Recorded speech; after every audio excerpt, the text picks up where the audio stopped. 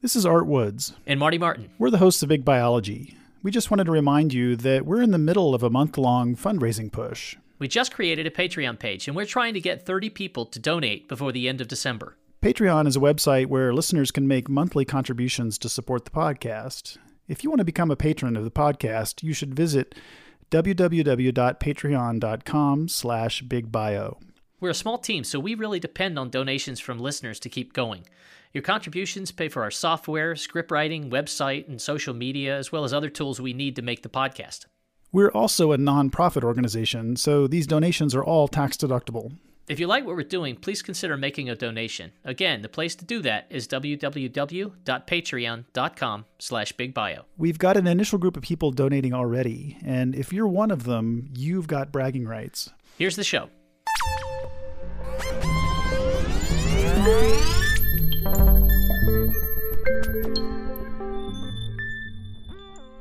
The basics of evolution by natural selection are pretty simple.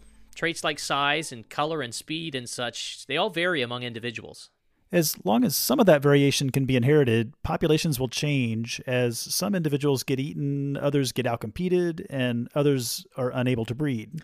Now, most of you probably already understand this, but on today's episode, we're going to show how that simple idea can get really complicated. Let's start with an example.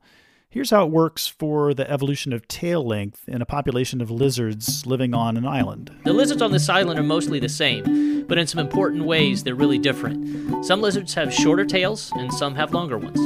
Let's say we wanted to predict what would happen to the lizards if a new predator arrives on the island that preferentially catches long-tailed lizards. Maybe some crazy researchers on the island decide to bring their cats and let them roam free. That really is mean to the researchers, but that's okay. There's not too many researchers that would do that, at least anymore, but whatever. Okay, how about I say something else? Maybe some tourists to the island bring their cats, and the cats accidentally escape and start to roam free and start to eat lizards. Turns out evolutionary biologists have a simple mathematical equation that helps them predict what'll happen. This equation, called the Breeder's equation, was first invented in the 1930s, so it's tried and true and still widely used. It says that the change in tail length from one generation to the next depends on two things. The first is how much the escaped cats like long-tailed lizards. If they like them a lot more than short tails, then the effect will be bigger. And the second factor is heritability of tail length. Heritability just describes how much genetic variation affects variation in the specific trait, in this case, tail length. If the heritability is high, then the offspring of long-tailed lizards are much more likely to have long tails themselves because they inherit their parents' genes. So when you multiply these two factors together, it tells you how much a trait will evolve. If the cats love long tails and the long tails have an important genetic component, then they should disappear relatively quickly from the population. Beautiful. A simple equation that predicts how populations will evolve. That's why biologists love the equation. It's incredibly powerful and pretty simple to use. On this episode, we and our guest are calling bullshit on this simple idea. The Breeder's equation doesn't actually capture how genes work. It's useful to predict evolutionary outcomes just because genes and traits are often related statistically. And if you're a regular listener, you'll remember that Massimo Pigliucci told us in episode 7 that genes by themselves don't do crap. Genes by themselves don't do crap. Very nice. He means that genes provide instructions, but the way those instructions get carried out is super important too. Today, we're focusing on the hard reality of how genomes work and evolve.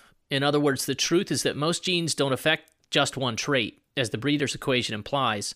Most genes affect many traits, and so most traits also have multiple genes that affect them. And this is called pleiotropy. To make things more complicated, many genes also affect how other genes operate, something we call epistasis. The genome is the background environment for all other gene functions. You put this all together, and what it means is that selection causes evolution by working on an incredibly tangled genetic web. And that web has big consequences for where new genetic variation comes from and how super complex traits like the eye or migratory behavior or fancy dances done by birds in the tropics, how they evolve. We're talking about those ideas with Mihaela Pavlichev. She's a researcher at the Cincinnati Children's Hospital who studies this tangled web. And she wants to develop a more realistic picture of how genetic differences lead to differences in physical traits. Genetic differences alone cannot be the effects are not attributed to genes alone, that they get filtered through the development, and it's only the development that actually decides what kind of effect they will have on the phenotype. So it's not the mutation alone, it's the way the mutation is translated into the phenotypic effect. We're dividing this episode into 2 chapters. In this first section, we talk to Mihaela about pleiotropy and how genes affect more than one trait. And we also talk about epistasis, which is just another way of saying that some genes affect how other genes work. In the second section, we'll talk with Mihaela about one of the major consequences of these ideas, something called evolvability. It seems like systems where the parts are so tangled up with each other, they might not even work, much less evolve. But Mihaela explains how this biological entanglement might seem like a mess, but it's actually helpful in some situations. I'm Art Woods. And I'm Marty Martin. You're listening to Big Biology.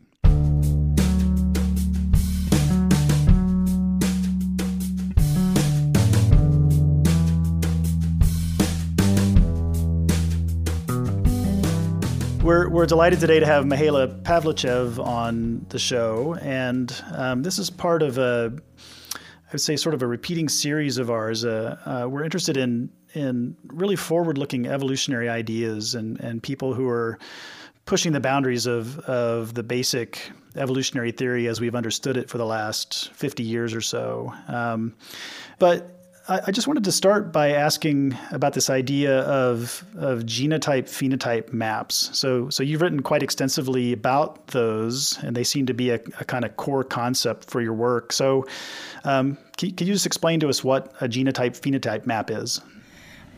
Yes, to genotype-phenotype maps, the way I understand them is really very similar to the way I think about the development or the physiology. So something that mediates between the genetic variation and the phenotypic variation as we see it, so the variation in traits that we can observe in a population.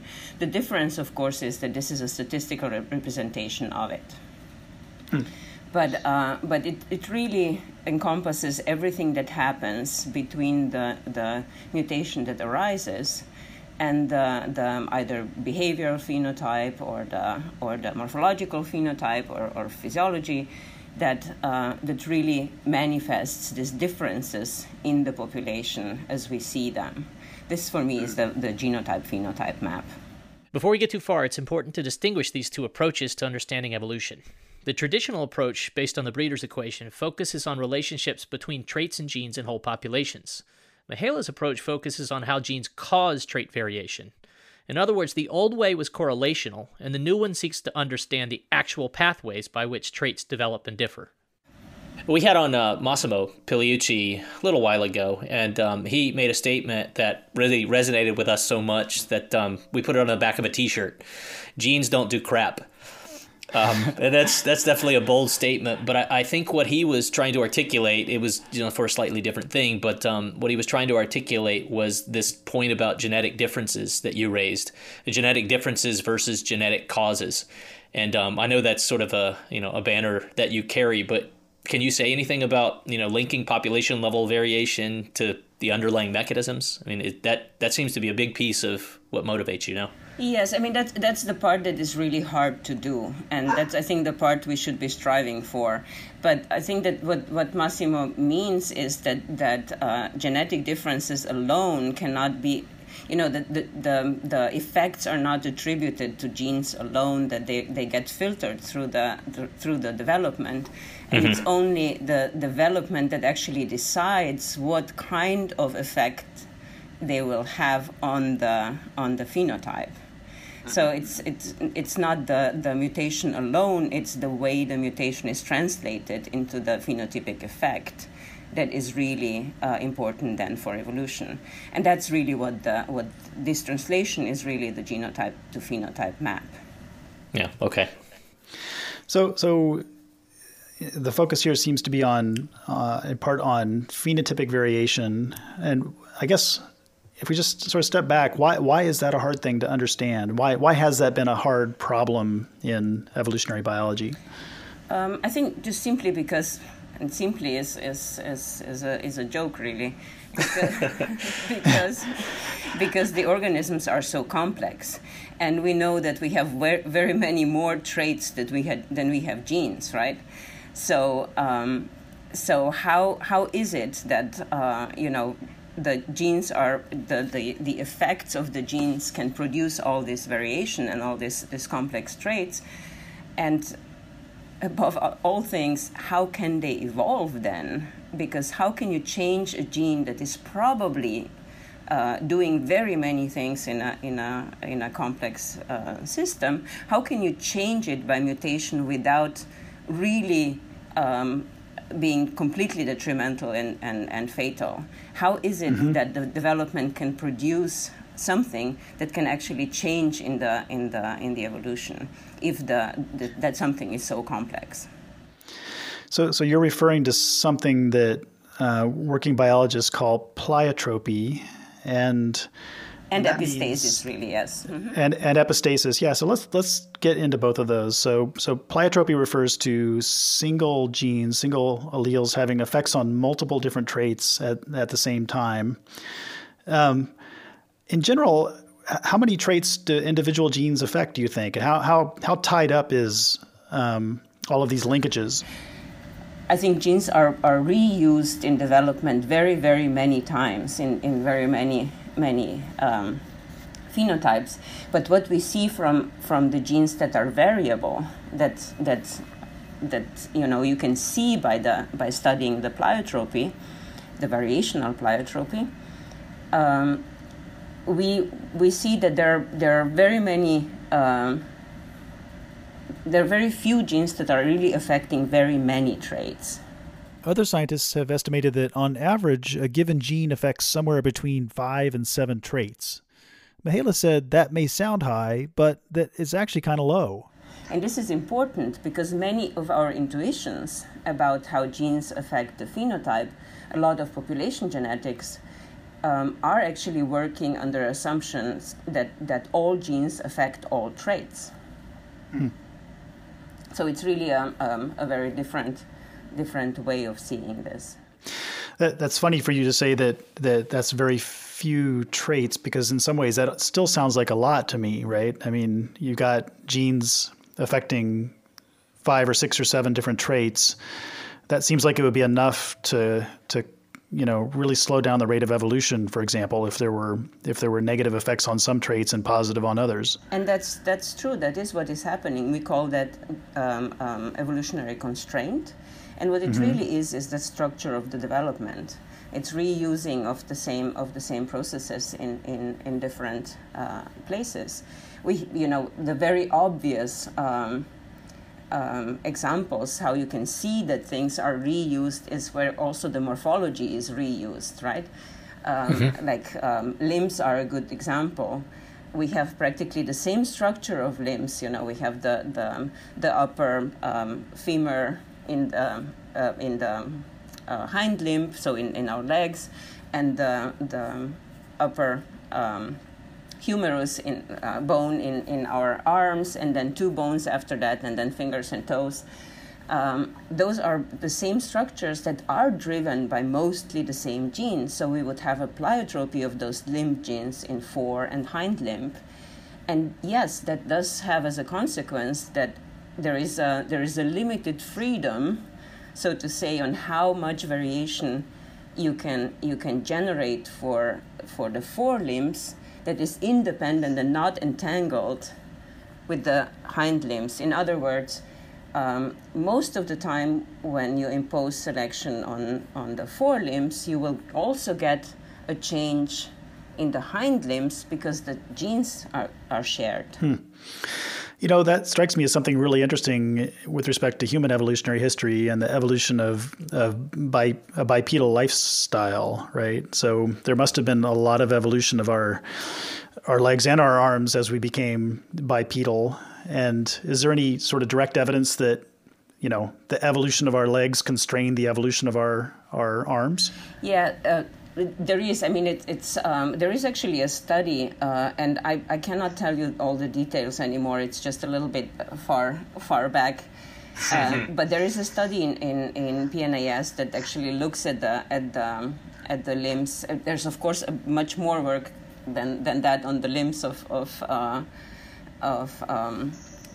in human evolution, but that actually really asks that question of how the human has diverged from fore and hind limbs being developing very closely to each other. So you mean our forearms and hind limbs are more different from each other than sort of a typical mammal? Yeah, you would expect that, right? Because also we use them in a more different way than if we would be a quadrupedal. When one gene is connected to many traits, it seems like it would be really hard for that kind of system to evolve. Like Mihaela said, if you change genes for forelimbs, there's a good chance you'll affect the back limbs too. But it's actually even more complicated than that. In addition to affecting multiple traits, genes can also affect other genes, this idea called epistasis. We asked Mihaela why epistasis matters. And here I have to introduce another concept that I think is really important, and that is epistasis, so gene interaction, or in other words, the context dependency of genetic effect. Right. And what that practically means is that mutation at one locus we know that it has a certain effect on the phenotype. For example, it changes the leg for 2 centimeters, right? Mm-hmm. Length of the leg. But now, usually a genome has variation at more than one locus, right? So if this mutation that changes this allele substitution practically that changes the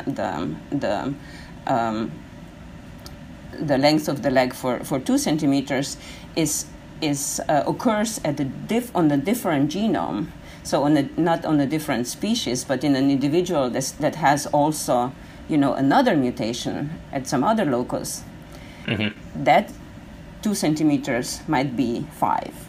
So that's why epistasis matters. A mutation in one gazelle might give it a slightly longer leg, but the same mutation in another gazelle will give it a really long leg because its genetic background is different. We've been thinking this through now with effect on a single phenotype, right? It was our length of the leg. So we said that the effect of one substitution on the length is different depending what is on another locus.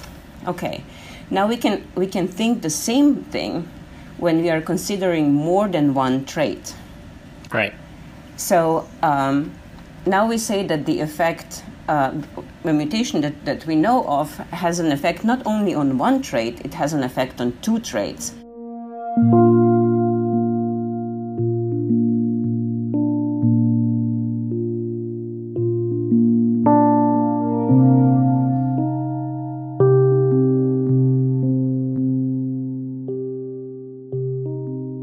Can I just jump in here and maybe just try to summarize what you just said? And I'm thinking about this maybe from a student perspective, so thinking about epistasis, if you're just getting into this, like what does that really mean? And is this a fair way to say it, that I think most of us come into evolution with a kind of naive idea that there is variation in traits and that there's these sort of underlying genes that are contributing to that, and we consider the effect of each gene independently because that's the simple way to think about it. And what you're saying is that what really matters for the traits and for how variation in particular loci affect those traits is the identity of all of the other genes and all of the other alleles in the genome. And so it's a giant kind of web of interactions that are contributing to these traits, and that web of interactions itself can differ from one organism to the next. Is that a fair statement? Yeah, that's a fair statement. So okay. It's actually 2 things that come out of thinking this way about epistasis. One is that yes, it's not single effects of single genes; they're not independent from each other. But also, it means that the effects are not inherent to the gene. because they change depending on the background, right? Whether or not this is a network of the whole genome, I don't know. My guess is that network, and that's why I said at the beginning, the modularity is both pleiotropy as well as epistasis. My guess is that would be there would be a subsets of genes that are interacting in certain ways, and probably those will matter. That's super interesting. And do you think this has implications for levels of selection? And by that, I mean, if you take a highly reductionist sort of Dawkins-esque view of evolution, you would say that, there are alleles and they're being sorted by whatever processes, including natural selection. And it seems like if you have a big web of interactions that stretches across the entire genome, that the level of selection then becomes something higher. It becomes that web or that entire genome rather than individual genes within it. Absolutely, it's the idea that you can pick and choose single genes. I think or single mutations is I would hope we would be over that a long time ago. Are we?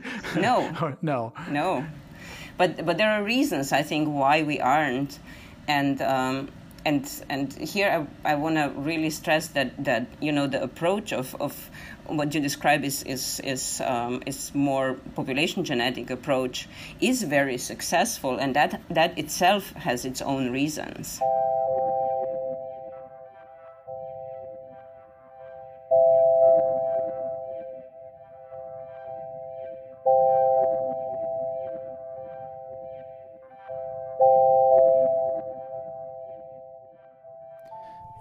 So far we've arrived at this idea that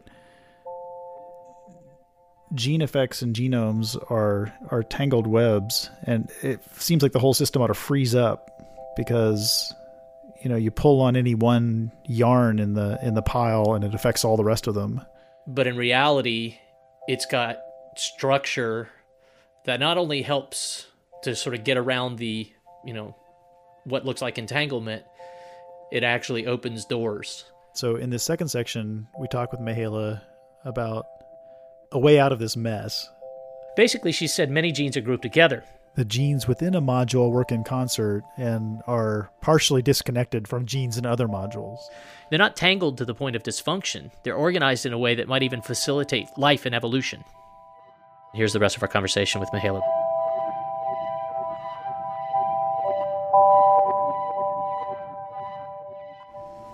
So, shift gears a little bit.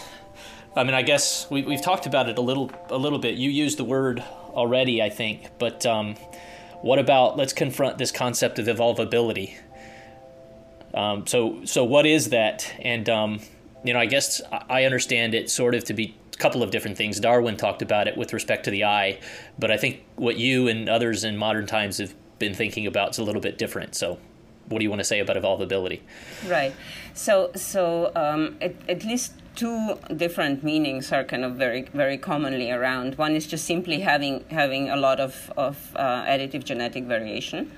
So the variation that can be immediately used by the population. And in a present time in the population.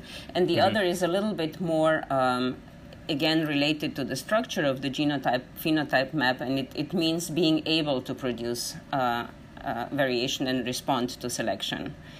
And the reason why this one is interesting for me, apart from just being interested in the genotype-phenotype map, is that there are certain ways of how the development or genotype-phenotype map really is structured that can increase the amount of variation that is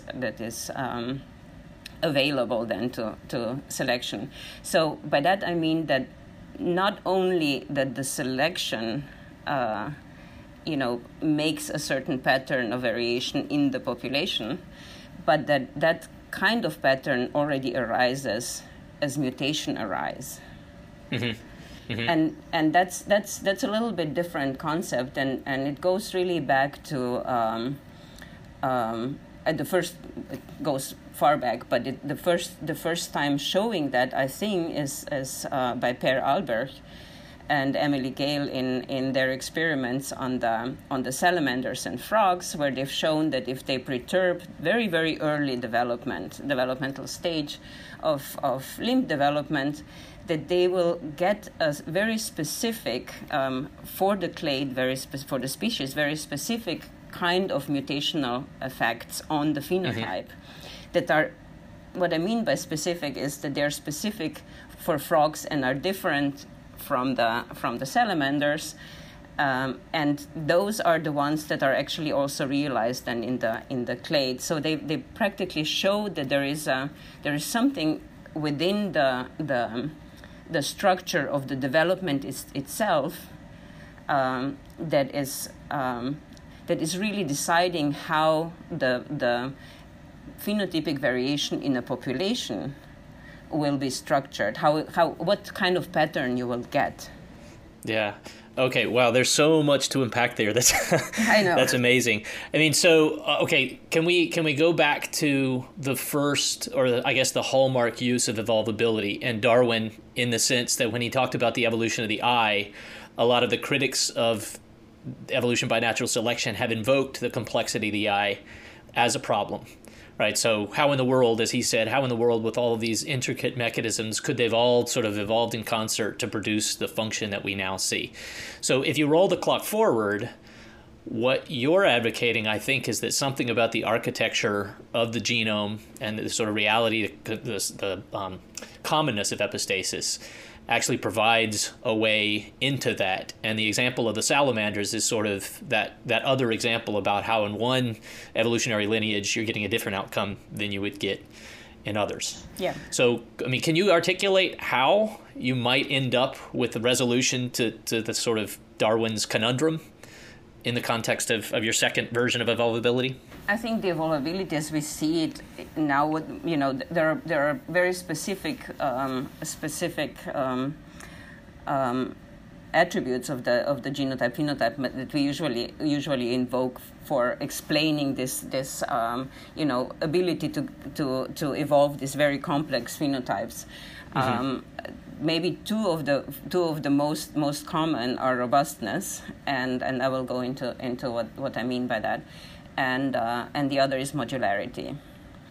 So the problem of evolving complex structures, as we said before, is just simply that just by random changes, you might just you cannot fine tune your microscope just by randomly turning on a knob, right? It doesn't work usually because it's a very fine thing that you need, and the idea is that modularity actually structures in a way. So it's really an idea about the pleiotropy, that the pleiotropy is arranged in a certain very specific way so that the things that the phenotypes that have to function together change together.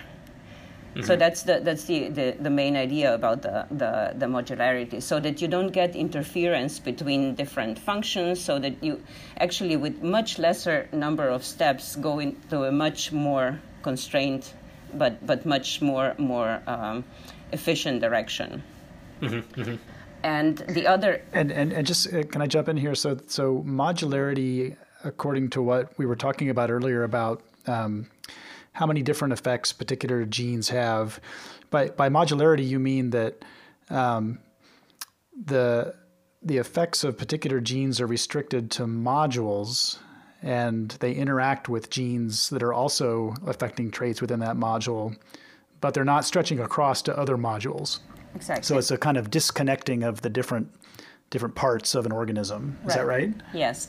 And just because I referred to the constraint before, how is that now suddenly advantageous if I told you that was a constraint, and this is really sometimes very very very much discussed, because what the modularity or that kind of structure is, of course, advantageous as long as as the traits that are affected by the same genes are in some consistent, some under some selection together. Mm-hmm. But modularity becomes a constraint when they suddenly come under divergent selection, for instance. Mm-hmm. Right? Mm-hmm. So as long as you're within the module and they function together or they develop together or whatever the common effect is, modularity is advantageous. That's a super important idea that genes are all tangled up in a web, but one gene isn't necessarily connected to every other gene. One consequence of this modular structure is that mutations in one gene won't necessarily disrupt the jobs genes evolved to do. It's an idea called robustness. So robustness is a different way of a structure, and that's really that not all of the mutations have effects on the phenotype under all circumstances. So practically, if there is a perturbation, both either genetic or also environmental, that there is the phenotype is buffered against mm-hmm. that. So those are the mutations that we sometimes call cryptic variation, right? Mm-hmm. Because mm-hmm. we cannot see them, but there is still a lot of variation. And so the robustness refers to robustness to new mutations, not like the organism is robust. Right. It's robustness to new mutations. Yes. Okay. Got it. Yeah. Yes. And the advantage that this might bring is that under different circumstances, we said just before, right, that mutations are dependent on the context. So when you change the context, those mutations might actually become visible. Mm-hmm. And only when they are visible, that means that they cause changes, differences between the individuals, between the ones that carry them and the ones that don't. Only then they are also selectable.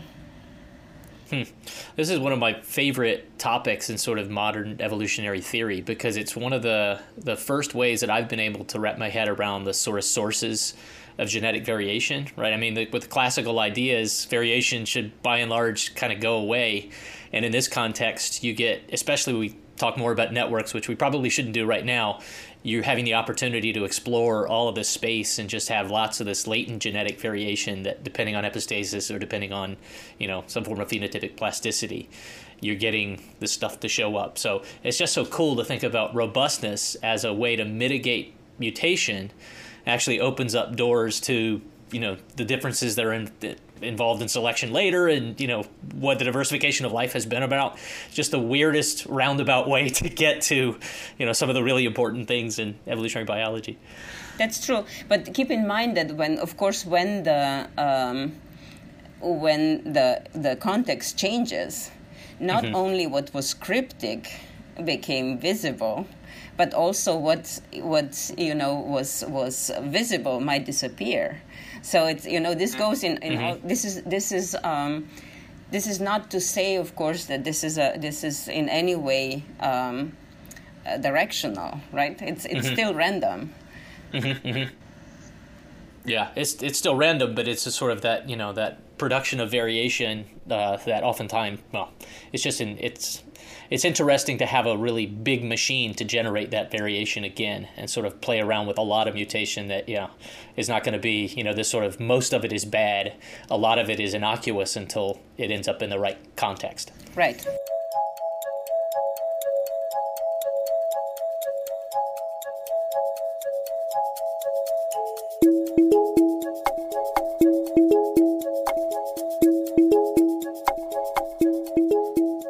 So let's be negative a little bit about evolvability. I don't, it's not always necessary to play devil's advocate, but I think that it's reasonable. There's one really reasonable point, I think, probably many, but one that definitely deserves discussion. Evolvability is not obviously a trait of individuals, right? So, I mean, how is it the case that it evolves. I mean, how do you make the? It's not like bone examples that we were using before, leaf structure or something like that. How does it provide value to an individual? Yeah, we addressed it in a way that it's not really evolution of evolvability. It's evolution of the mechanisms that produce evolvability, right? Mm-hmm, mm-hmm. So in my work we've looked at the evolution of pleiotropy. So the pleiotropy gives you a certain kind of evolvability. It gives you a certain pattern where the variation is generated in a certain direction, like in a direction of correlations between the traits, for example, but mm-hmm. not in others. And when you change that, when you change the pleiotropy, as we talked before, the epistatic pleiotropy, mm-hmm. when you change that, then you of course change the evolvability. Mm-hmm. So in that sense, you can imagine the evolution of evolvability that actually does work on the individual level, right?